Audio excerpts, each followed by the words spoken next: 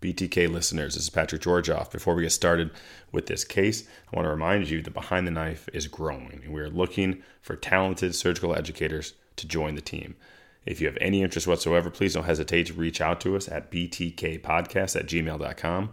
Again, that's btkpodcast@gmail.com, or follow us on our Twitter handle at Behind the Knife to learn more information about this great opportunity. Enjoy the case. So hi again, everybody, and welcome to all of our Behind the Knife listeners out there today. Today, I'm pleased to introduce to you what I hope is the first of many clinical challenges in surgery here on BTK.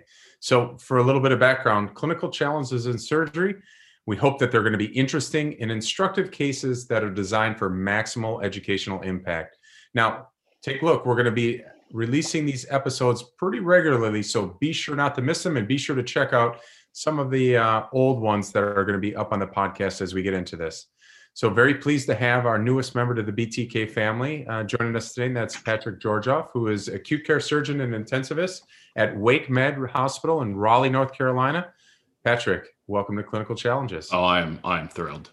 And I'm also very pleased to have a longtime friend and also colorectal surgeon at the University of Pennsylvania in Philadelphia, Pennsylvania, and that's Dr. Joshua Bleier. Josh, welcome. I think this is your first time on BTK.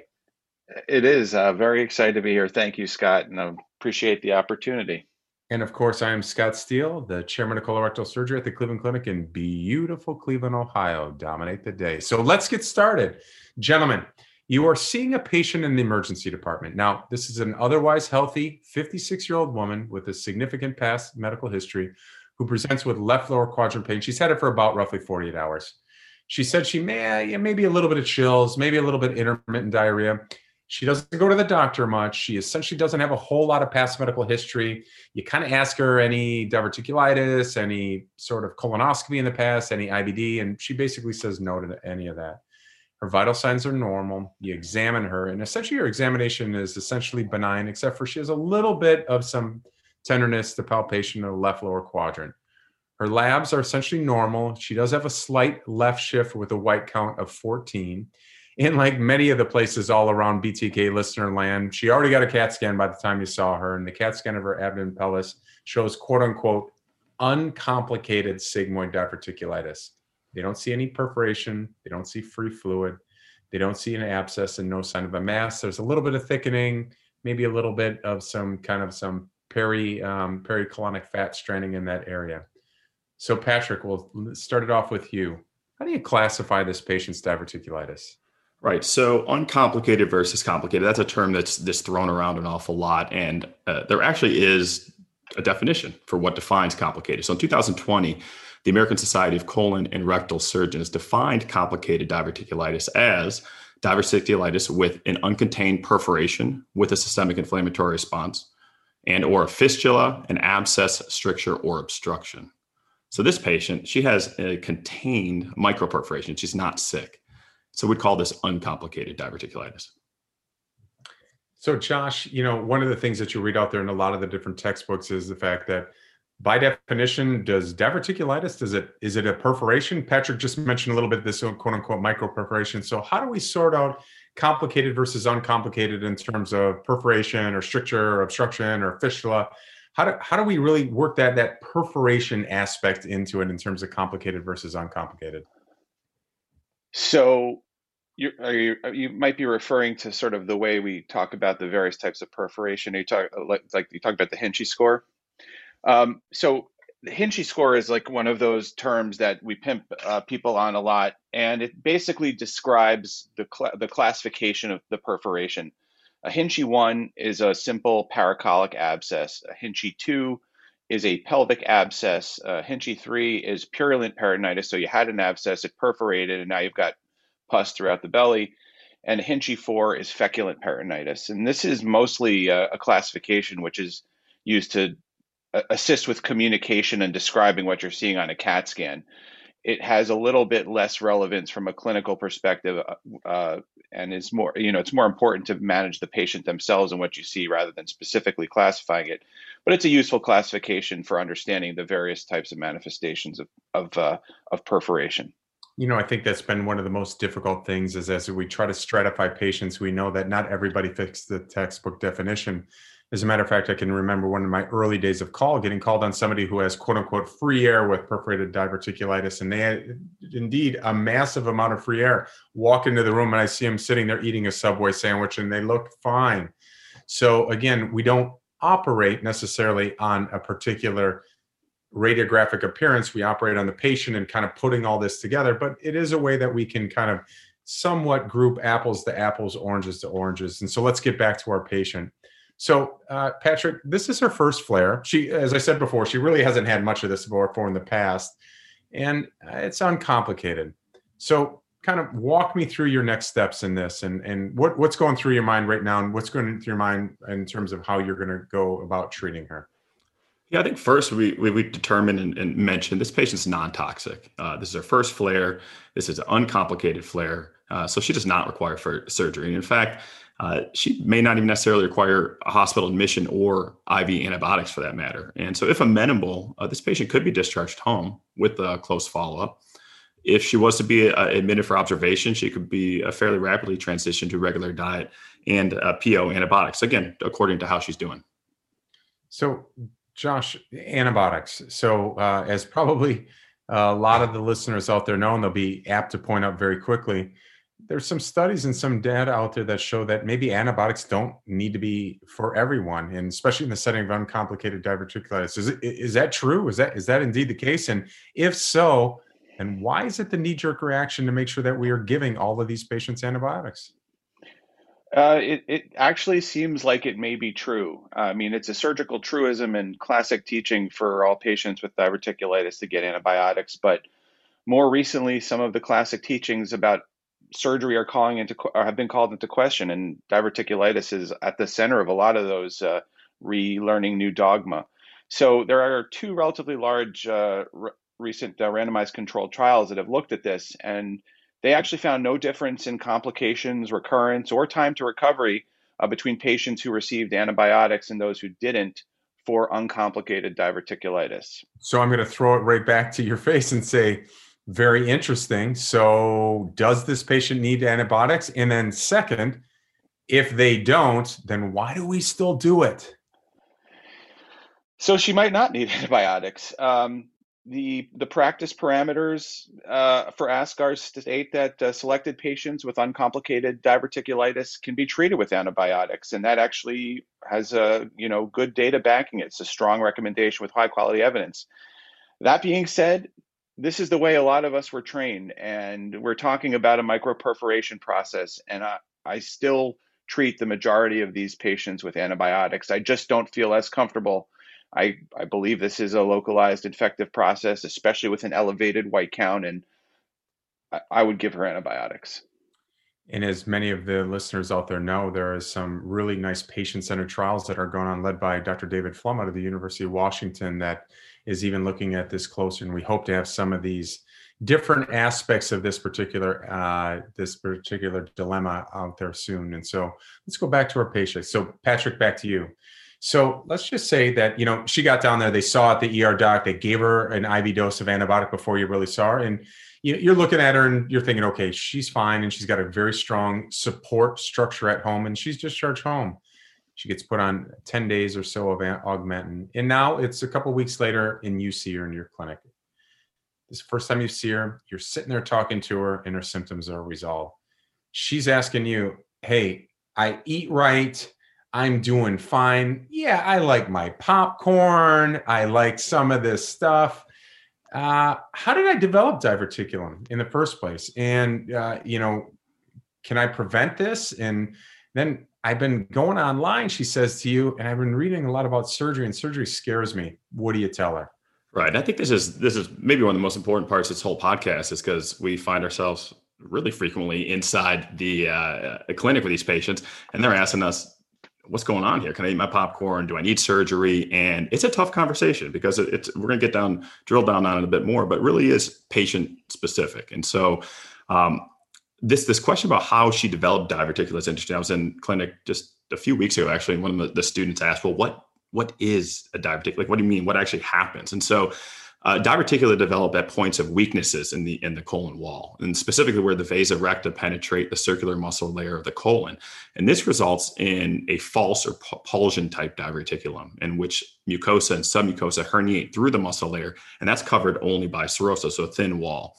And abnormal colonic motility is thought to be probably the most important predisposing factor in the development of diverticula. So Josh, very basic. We have a lot of different people that listen to BTK. And so just kind of bring it down, diverticulum, lay, la versus itis. What is diverticulitis? Well, itis, of course, means inflammation, as we've learned in medical school. So diverticulitis is inflammation of a diverticulum. Diverticulosis is just having diverticula. But the diverticulitis itself is something that is an inflammatory process, and the underlying pathophysiology of this is not entirely known. It could be and may likely be due to micro or macroscopic perforation of a diverticulum. Why that exactly happens, we're not entirely sure. There's actually some new evidence that suggests maybe that diverticulitis may be a primary inflammatory process in and of its own right, and that can result in perforation rather than being a complication of perforation itself. And there's even an entity called diverticular associated colitis. So we're learning more and more about this. And like many things, what we used to think may not always be true. And so in addition to giving good patient care, we have to learn that maybe there are some new things about we should change how we've been managing this. Yeah, absolutely. Almost on the spectrum of IBD, if you will. And we know that there's some patients that mirror each of those. And so right back to you, Josh. So she says to you, I like my peanuts. I like my popcorn. In terms of preventing another flare, what are some things that she can do? And then kind of the age-old question about that peanuts and popcorn. What do you tell her? I have this conversation like 30 times a week. There's no really reliable data that says that the conventional wisdom of peanuts, popcorn, and berries causes diverticulitis. I tell patients that if every time they have nuts, they get diverticulitis, don't have nuts. But if they love nuts and it doesn't cause a problem, they can certainly have it. I generally recommend a high fiber diet. And there is some low quality evidence that implicates maybe tobacco involvement in diverticulitis. So tobacco cessation is recommended. Reduced meat intake and weight loss can also help. I think a lot of that has to do with improving the bulk in diet. So it decreases the pressure that is needed to be generated to push things through. So I always recommend a not only high fiber diet, but a bowel regimen to avoid constipation. Yeah, so one of the questions that gets asked all the time is, listen, I got diverticulitis. You told me to go on a kind of a low residual diet. Now you're telling me high fiber. What is it? And the analogy that I've heard in the past and used is think about exercising and lifting weights. It might be good for the muscles, but if you strain a muscle, we don't necessarily want to lift weights at that time. So long-term for us, yeah, high fiber diet, but in the acute setting, when you quote unquote injured your muscle in your colon, that would be a time when you want to do a low residual diet, maybe an easy way to think about it. And so Patrick, this patient, given this circumstance, what we talk about, first time uncomplicated, she's doing well. Does she need surgery? No, this patient doesn't. And so the decision to proceed with surgery is absolutely patient specific.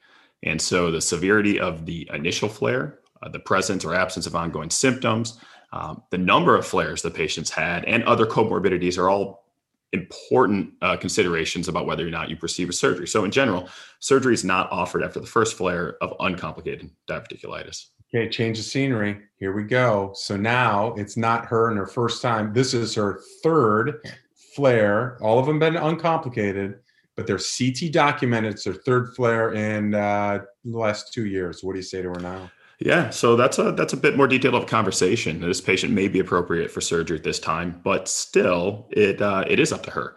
So one of the questions patients ask is, what's my likelihood of having another flare? And so there was a recent review of over 180,000 patients who recovered from their first episode of diverticulitis without surgery. And this study found that 9% of patients went on to have a second admission for diverticulitis. And of the patients admitted twice, 23% required a third admission. So, because the risk of occurrences increases after each recurrence, at some point, you really want to consider surgery for these patients. And so, again, you got to sit down with her and really hash this out. So, what about just operative risk? She's like, if I have a more of these bouts, is my operative risk going to go up? Is my concern for wearing a bag going to go up? What do you tell her about that? Right, and that's an important piece of the discussion. And actually, the answer is no. There's no data to suggest that you're going to have a worse outcome in the OR after having numerous flares. Josh, anything else you want to recommend for this particular patient? Yeah, she needs a colonoscopy. She's never had one, so she'd need a colonoscopy anyway based on her age. But certainly, after an attack of diverticulitis, if there's been no recent colonoscopy, I recommend one around 6 to 8 weeks after they have fully recovered with the last symptom. So let's just say that she had a colonoscopy, I don't know, 5 years ago and it was normal. Do you still get a colonoscopy? There was no mass on CT scan. Yeah, I would. If it's been 5 years, she's 56, and things change, and there is some association between diverticulitis and the presentation of cancer. So there was a recent review that showed that cancer is estimated to be present in 1.3% of patients with uncomplicated diverticulitis and almost 8% of patients with complicated diverticulitis. So this presentation of diverticulitis may be masking something else. And so if there's been a reasonable interval since their last colonoscopy, I definitely recommend it. Yeah, so I don't want our listeners out there to think that we're saying that diverticulitis equals cancer. We're not saying that at all, but we're also saying let's take a good history. Let's look for some alarming symptoms and understand that you may not necessarily see anything, especially in the setting of acute inflammation on a CT scan, and it warrants making sure that we rule out some potential badness that occur, of which the leading one is cancer. So let's change up the scenario a little bit. Let's just say now we have that same 56-year-old female. She presents to the emergency department now with still 48 hours of abdominal pain. This time you walk in to see her and she looks sick. Her heart rate's about 110. She's got a blood pressure that is doing okay at about systolic 130. She's again tender to palpation, but her tenderness is really kind of focal in that area, and it's quite a bit more than if you could compare her side by side for that first initial presentation that we saw. Her white count now is 18, again with a left shift. And now the CT scan of the abdomen and pelvis shows that she's got diverticulitis, but she's got a 5-centimeter pelvic abscess without evidence of free air or free fluid. Patrick, to you, tell me a little bit about this pelvic abscess. So what do we do in this particular situation? Sure. So this patient has complicated diverticulitis at this point. She should be admitted to the hospital. We can make her NPO, get some IV fluids going, broad spectrum antibiotics to cover gram-negative and anaerobes. And I'm going to call interventional radiology in this setting pretty much the rule of thumb is once you get over 3 centimeters in size or so, if that abscess is reachable, we're going to ask IR to drain it. So, Josh, there's a lot of data out there that talks about the ability to be able to drain something versus antibiotics alone. Patrick mentioned a little bit about some size criteria that goes on there. Is there typically a difference in location?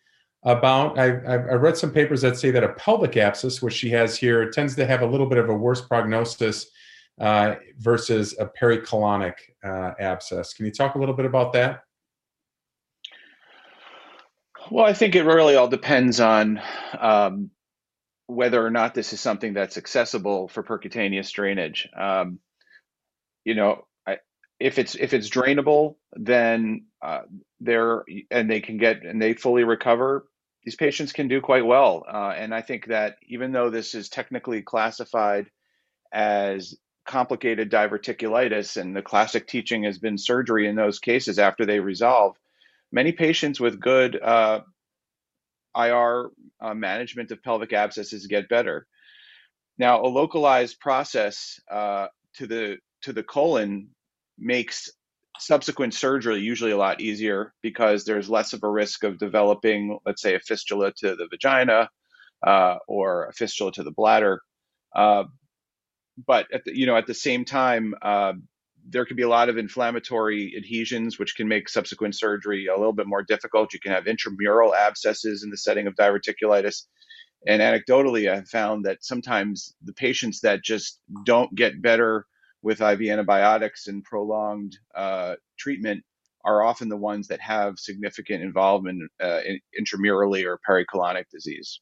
So I'm going to pin you down a little bit. Let's say that Aya was able to place the drain. She gets better. White count gets normalized. She gets started on a diet, discharge home. She finishes her course of antibiotics. Now she's sitting right there in front of you in your clinic. You remove the drain and she wants to know about surgery. She says, "Do I have to have surgery, doc?" What do you say? I say, I would be willing to do surgery, but it is not absolutely necessary. Again, this is one of these classic teachings which we're re-looking at, and that is that if patients can completely resolve their acute attack or complicated attack and they are asymptomatic, then I have no problem continuing to follow them out and see if they can be managed conservatively. But at the same time, all patients with complicated diverticular disease who are treated non-operatively should be considered for elective resection because it's a reasonable thing. The decision to proceed with surgery is patient specific. Are they a good operative risk? Do they never want to go through that process again? Or are they so, surgery averse that they'd like to do anything to try to avoid surgery? The other things are, do they have complete resolution of their symptoms, or do they still have crampy pain? How many other attacks have they had?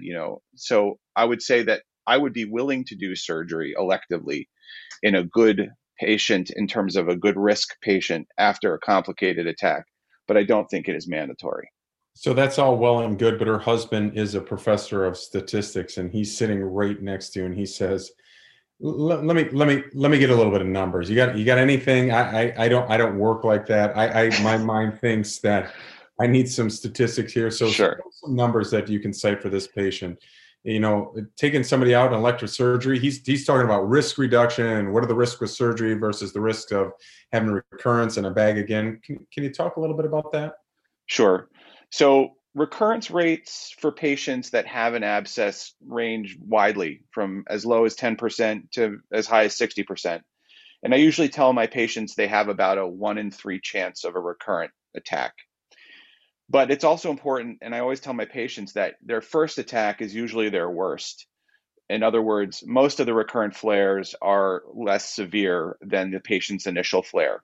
Can't guarantee that, but if with their first attack, if they didn't need an emergent surgery and a Hartmann's procedure, that it's very unlikely that they're going to end up in the operating room with an emergent operation and a colostomy. But the more recurrent complicated flares they have, the higher the risk of potential emergency surgery. And that comes with significant morbidity. So I tell them that the best way to approach surgery for diverticulitis is proactively, not reactively. So elective surgery is going to give us our best shot at a straightforward, minimally invasive operation, primary anastomosis. And if we if we have to react to recurrent diverticulitis, the risk of more complicated surgery goes up. Josh, she's still sitting in your office, so I'm going to keep on pounding her. She's like, "Doctor, you didn't say anything about quality of life, looking at surgery versus non-operative management. Any data about that?" Yes, absolutely. That is a very important question, and actually, there are multiple recent studies and an ongoing study currently looking at that. The recently completed laser trial looked at this, and this was a randomized controlled trial which compared elective laparoscopic sigmoid resection with conservative management in a group of 85 patients who had 3 or more episodes within 2 years that were complicated or characterized by chronically painful sigmoid diverticulitis, so persistent symptoms. And they found that surgery resulted in a greater improvement in the quality of life scores at 6 months. But the trade-off for that was that in about 10% of those cases, there were some significant complications. In the end, I can't give them an answer. We need to inform them of the risks and educate them. And in this circumstance, the decision is up to the patient. Yeah, I think it's important to make an understanding between, a resolved abscess. Again, I encourage everybody out there, University of Southern California group. I think the lead author on that, Lamb, was just had a meta-analysis that talked about kind of this exact scenario, what to do with an abscess. And it's important to classify complicated diverticulitis. If you have somebody that's got a fistula, somebody's got a stricture and obstruction, those are pretty tried and true things that you're going to need to have an operation. A little bit more doubt in terms of whether or not you need to have an operation after an abscess. The data's probably come around. It's going to maybe not in select patients. And like a lot of things in the literature, who are those select patients is always the key. And so, Josh, let's go back to our initial ceremony. I'm going to keep you on the hot seat for this one. And let's just say she was, uncomplicated diverticulitis, first one. Let's just say she was 45. Does the fact that she's young, that used to be that was in one of the ASCRS CPG guidelines in the past. Does that matter? Yeah, that was it was a classic boards type question and pimp question when I was a resident. That anybody with who's young and has an attack of any kind of diverticulitis needs surgery. But we've learned that is not true. Just because they're young, no. Elective resection based solely on age is not recommended anymore. Patrick, you're up. Time for you to be on the hot seat. So I'm going to switch the scenario again. Same patient, 56 years old, emergency department, 2 days of belly pain. Come in, she's febrile, heart rate's 120. You put her hand in your belly, white counts 26, CAT scan shows free air, she's got fluid in the belly. She's got a concerning exam. What are you doing? So come on, I'm an acute care surgeon. This patient's going to the OR right away. Yeah, when you're a hammer, the world's a nail. Oh, this is an easy one. You get in there and you can smell it before you see it. And she's got a moderate amount of kind of feculent ascites that are throughout there. You wash her all out. You resuscitate her like crazy. Anesthesia's doing a great job. She's not on pressors. Her lactate was 5. Now it's 2.8. How are you going to manage this patient? All right. So you got a few options. So you can perform a Hartmann's maneuver as one. You could do resection with colorectal anastomosis with a diverting loop ileostomy, or you could simply resect the patient, put her back together, and skip the diverting loop ileostomy. Okay, just for, again, lots of listeners at a lot of different stages in their career. First of all, boundaries for resection for diverticulitis. What are they, proximal and distal? Yeah, so proximal, you want to make sure we get back to healthy colon. So colon that's not involved with inflamed or has diverticulitis or large diverticulum. And distally, we need to get down to the rectum. And that is always our distal resection margin. And so you're in there. I just want to, Scott. Yeah.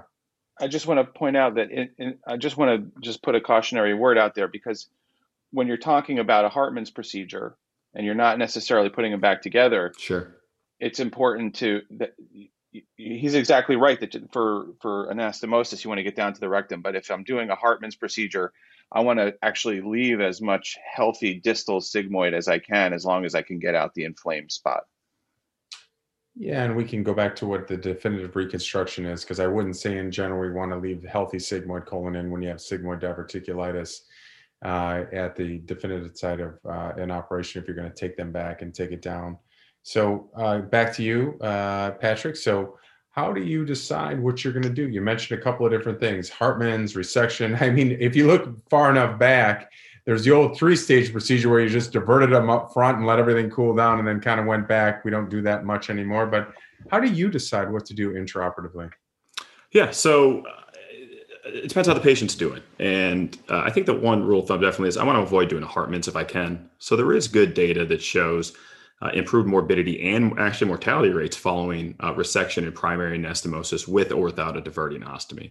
Hartmann's patients are less likely to have their stomas reversed, and reversing this Hartmann's patient results in more complications when you do get them back for reversal. So if the patient's physiology allows for it, in this case, I would say that it does, based on her improved tachycardia, her improved lactate, she's warm, she's not on pressors, then I'm going to think about putting this patient back together. And the real question then comes is, do you divert or not?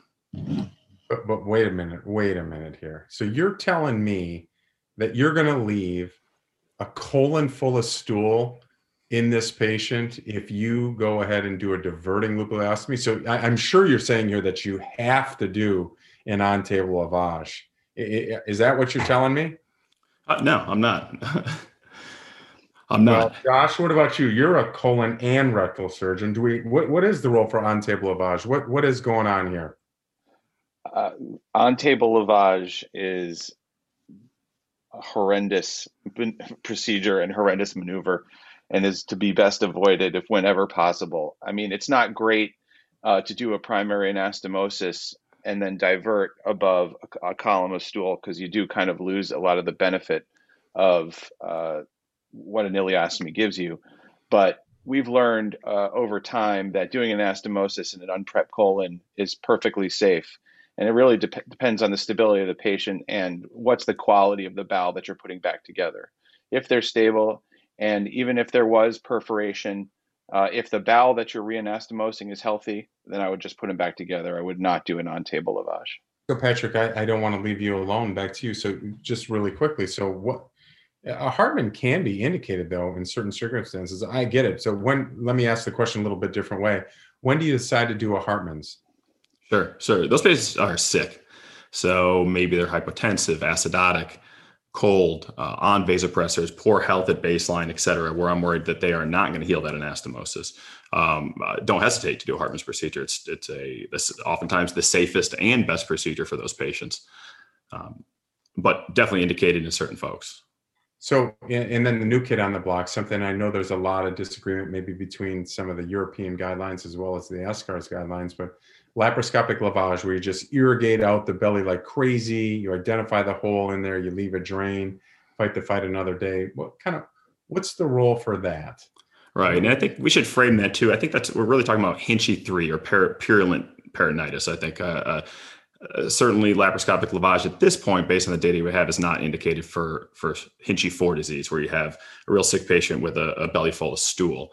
And so currently, based on the information we have, laparoscopic lavage has been shown to result in shorter operative times, less wound infections, and fewer stomas created. But it also increases the risk of abscess formation, of peritonitis, and importantly, the risk of future emergency operations. So for Hinchey 3 / purulent peritonitis, I don't think that the data strongly supports laparoscopic lavage, but it definitely is a tool in the armamentarium.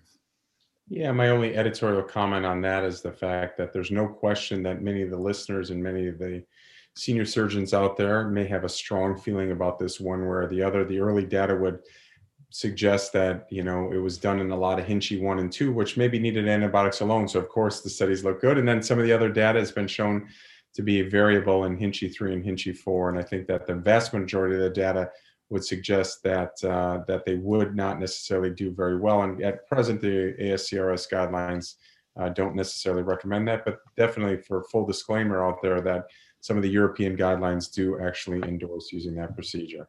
All right, so let's wrap this up and talk about some operative tips and tricks, especially from our colorectal experts here. So one of the discussions we have a lot with our residents in the operating room is getting that splenic flexure down, getting length so that you have a nice tension-free repair, and you're all the way down. Ideally, if you're resecting anastomosis, we talked about getting all the way down to that rectum. Any tips or tricks for how to ensure good length?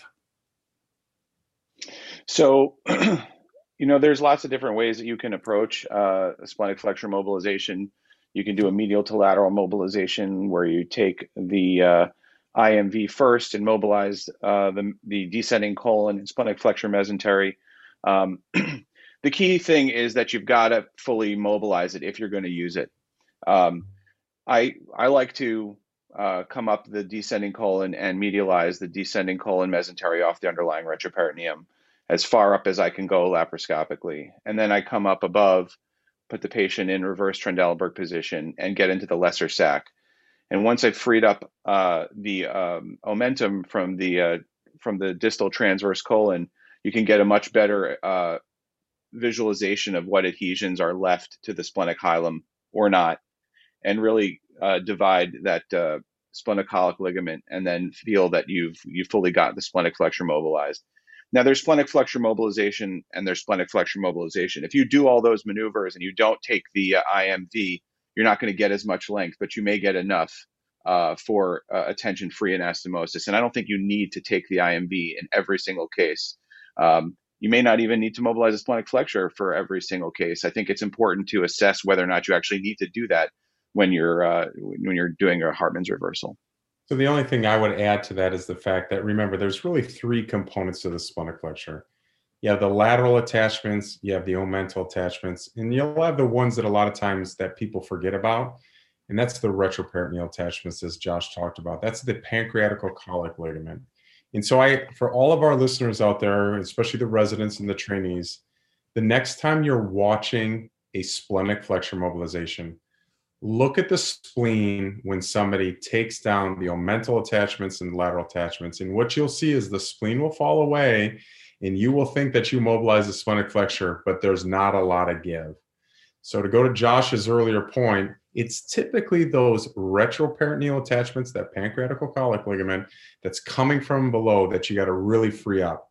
The second aspect of that is that I can't tell you the number of times when you really need to get length, that what people typically miss is the fact that you may have done a quote unquote high ligation on the IMA, but in reality, you're just picking off some of the sigmoid arcade that is just a bigger, bulkier vessel. And so you're not really freeing it up off the retroperitoneum.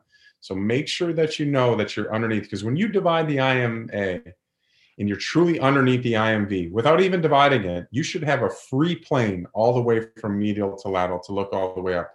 And if you don't, you're probably not in the right dissection. Go back and take a look at what you're dealing with. All right.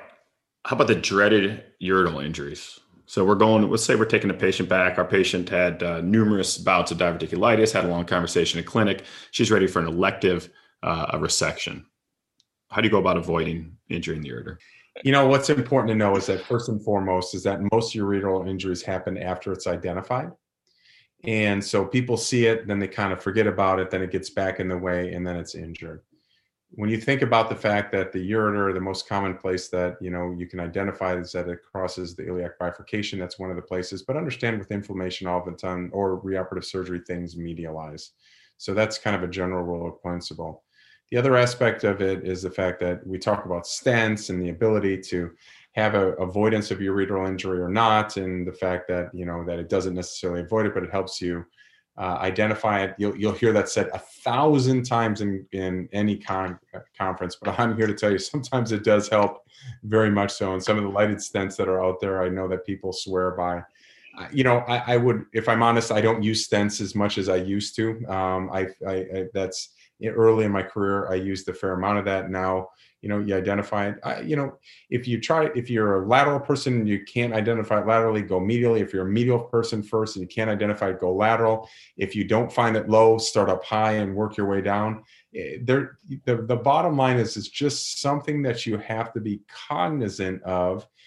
And the other thing is, especially if you're a medial person that likes to come underneath the vessel and lift up, oftentimes if you can't find that ureter, you're too deep and you got to look up. You got to look up underneath and bring that in, because you probably lifted the retroperitoneum up and it's just going with you. So that's probably tip number one. But more than anything is to make sure once you do identify it, that you look and look again and really make sure that, that you're keeping it in plain sight all the way through.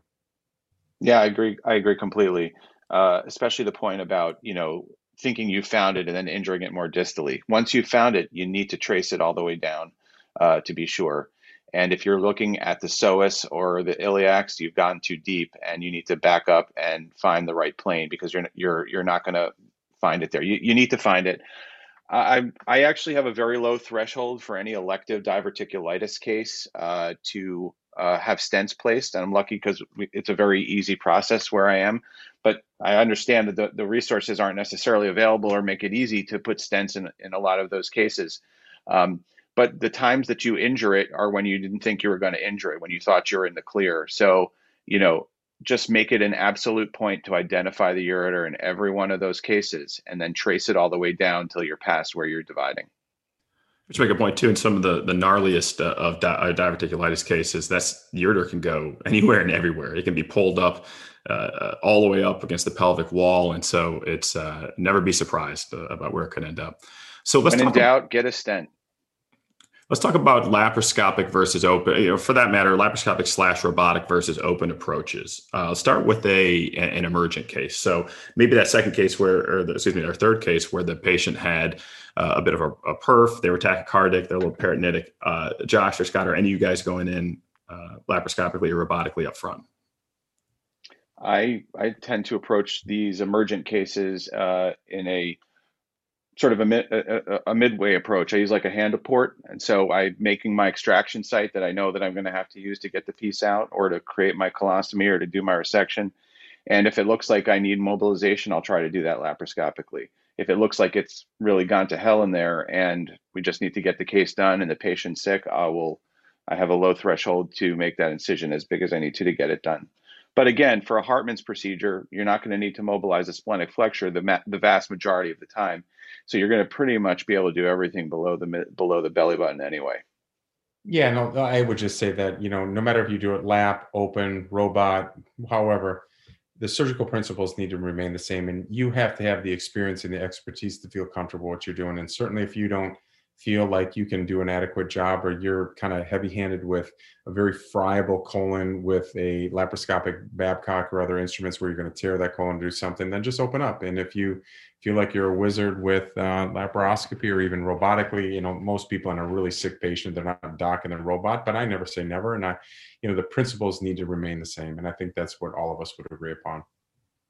And just keep in mind that it's not just the size of the incision, it's the length of the operation. It's all of those factors that really feed into your decision about how to approach it. Yeah, the only other thing I would say is that, in the old days, think about it. So the patient population that many of us deal with is morbidly obese. Their belly wall is thick as can be. And, when you're trying to see up for mobilization and trying to get up at what is going to be a difficult stoma where you may have to do a splenic flexure mobilization in order to, get down low on those vessels and everything, that's a hard case open, especially for many of you who it's maybe you and the scrub tech at night. You don't have a group of people around you. You work in the community and you don't have a bunch of residents and everything. And so, laparoscopy may provide an advantage for you. And it may be something that, you can take somebody that instead of getting a huge operation with a big wound to heal, you can get in there and, do part of it or do something. But to go to Josh's point, if you're not comfortable, you want to get that patient resuscitated and get them out of the operating room. And a prolonged operation just to say that you could do it is not what we are advocating.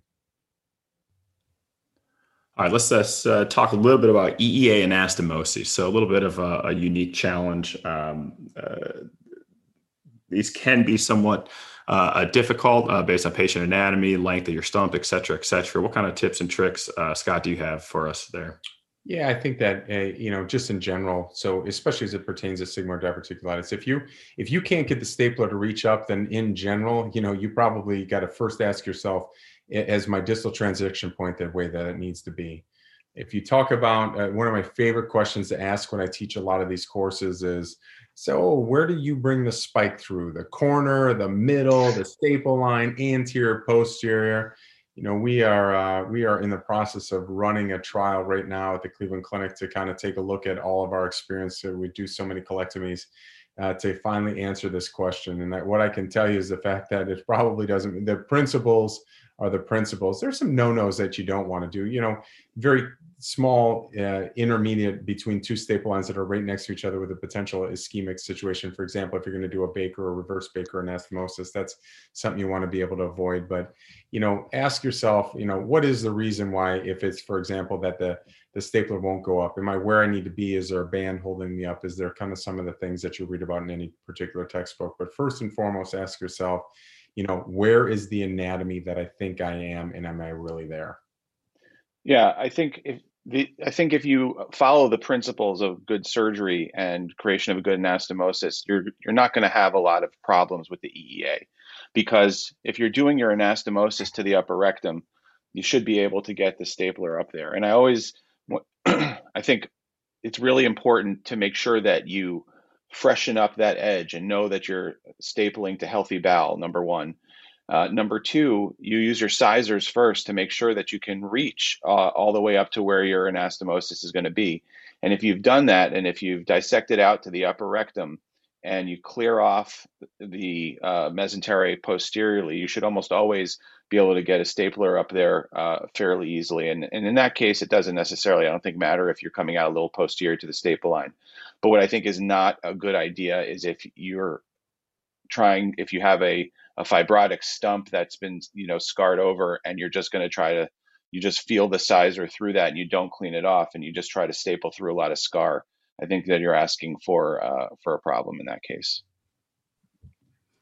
All right, that's fantastic. I think that wraps it up for our very first clinical challenges in surgery episode. We hope that you all enjoyed it. There's a lot more to come. Until next time. Yeah, so I just dawned on me, Patrick, I didn't mean to cut you off there, but if all you BTK historians out there, if you listen to our very first episode, it was actually Kevin, Jason, and I talking about diverticulitis. So go back and listen to that. Full circle. We got some tips and tricks because this is the wrap up of our first clinical challenges. And so first, Amitsan, we're glad that you joined us here. And until next time, dominate the day.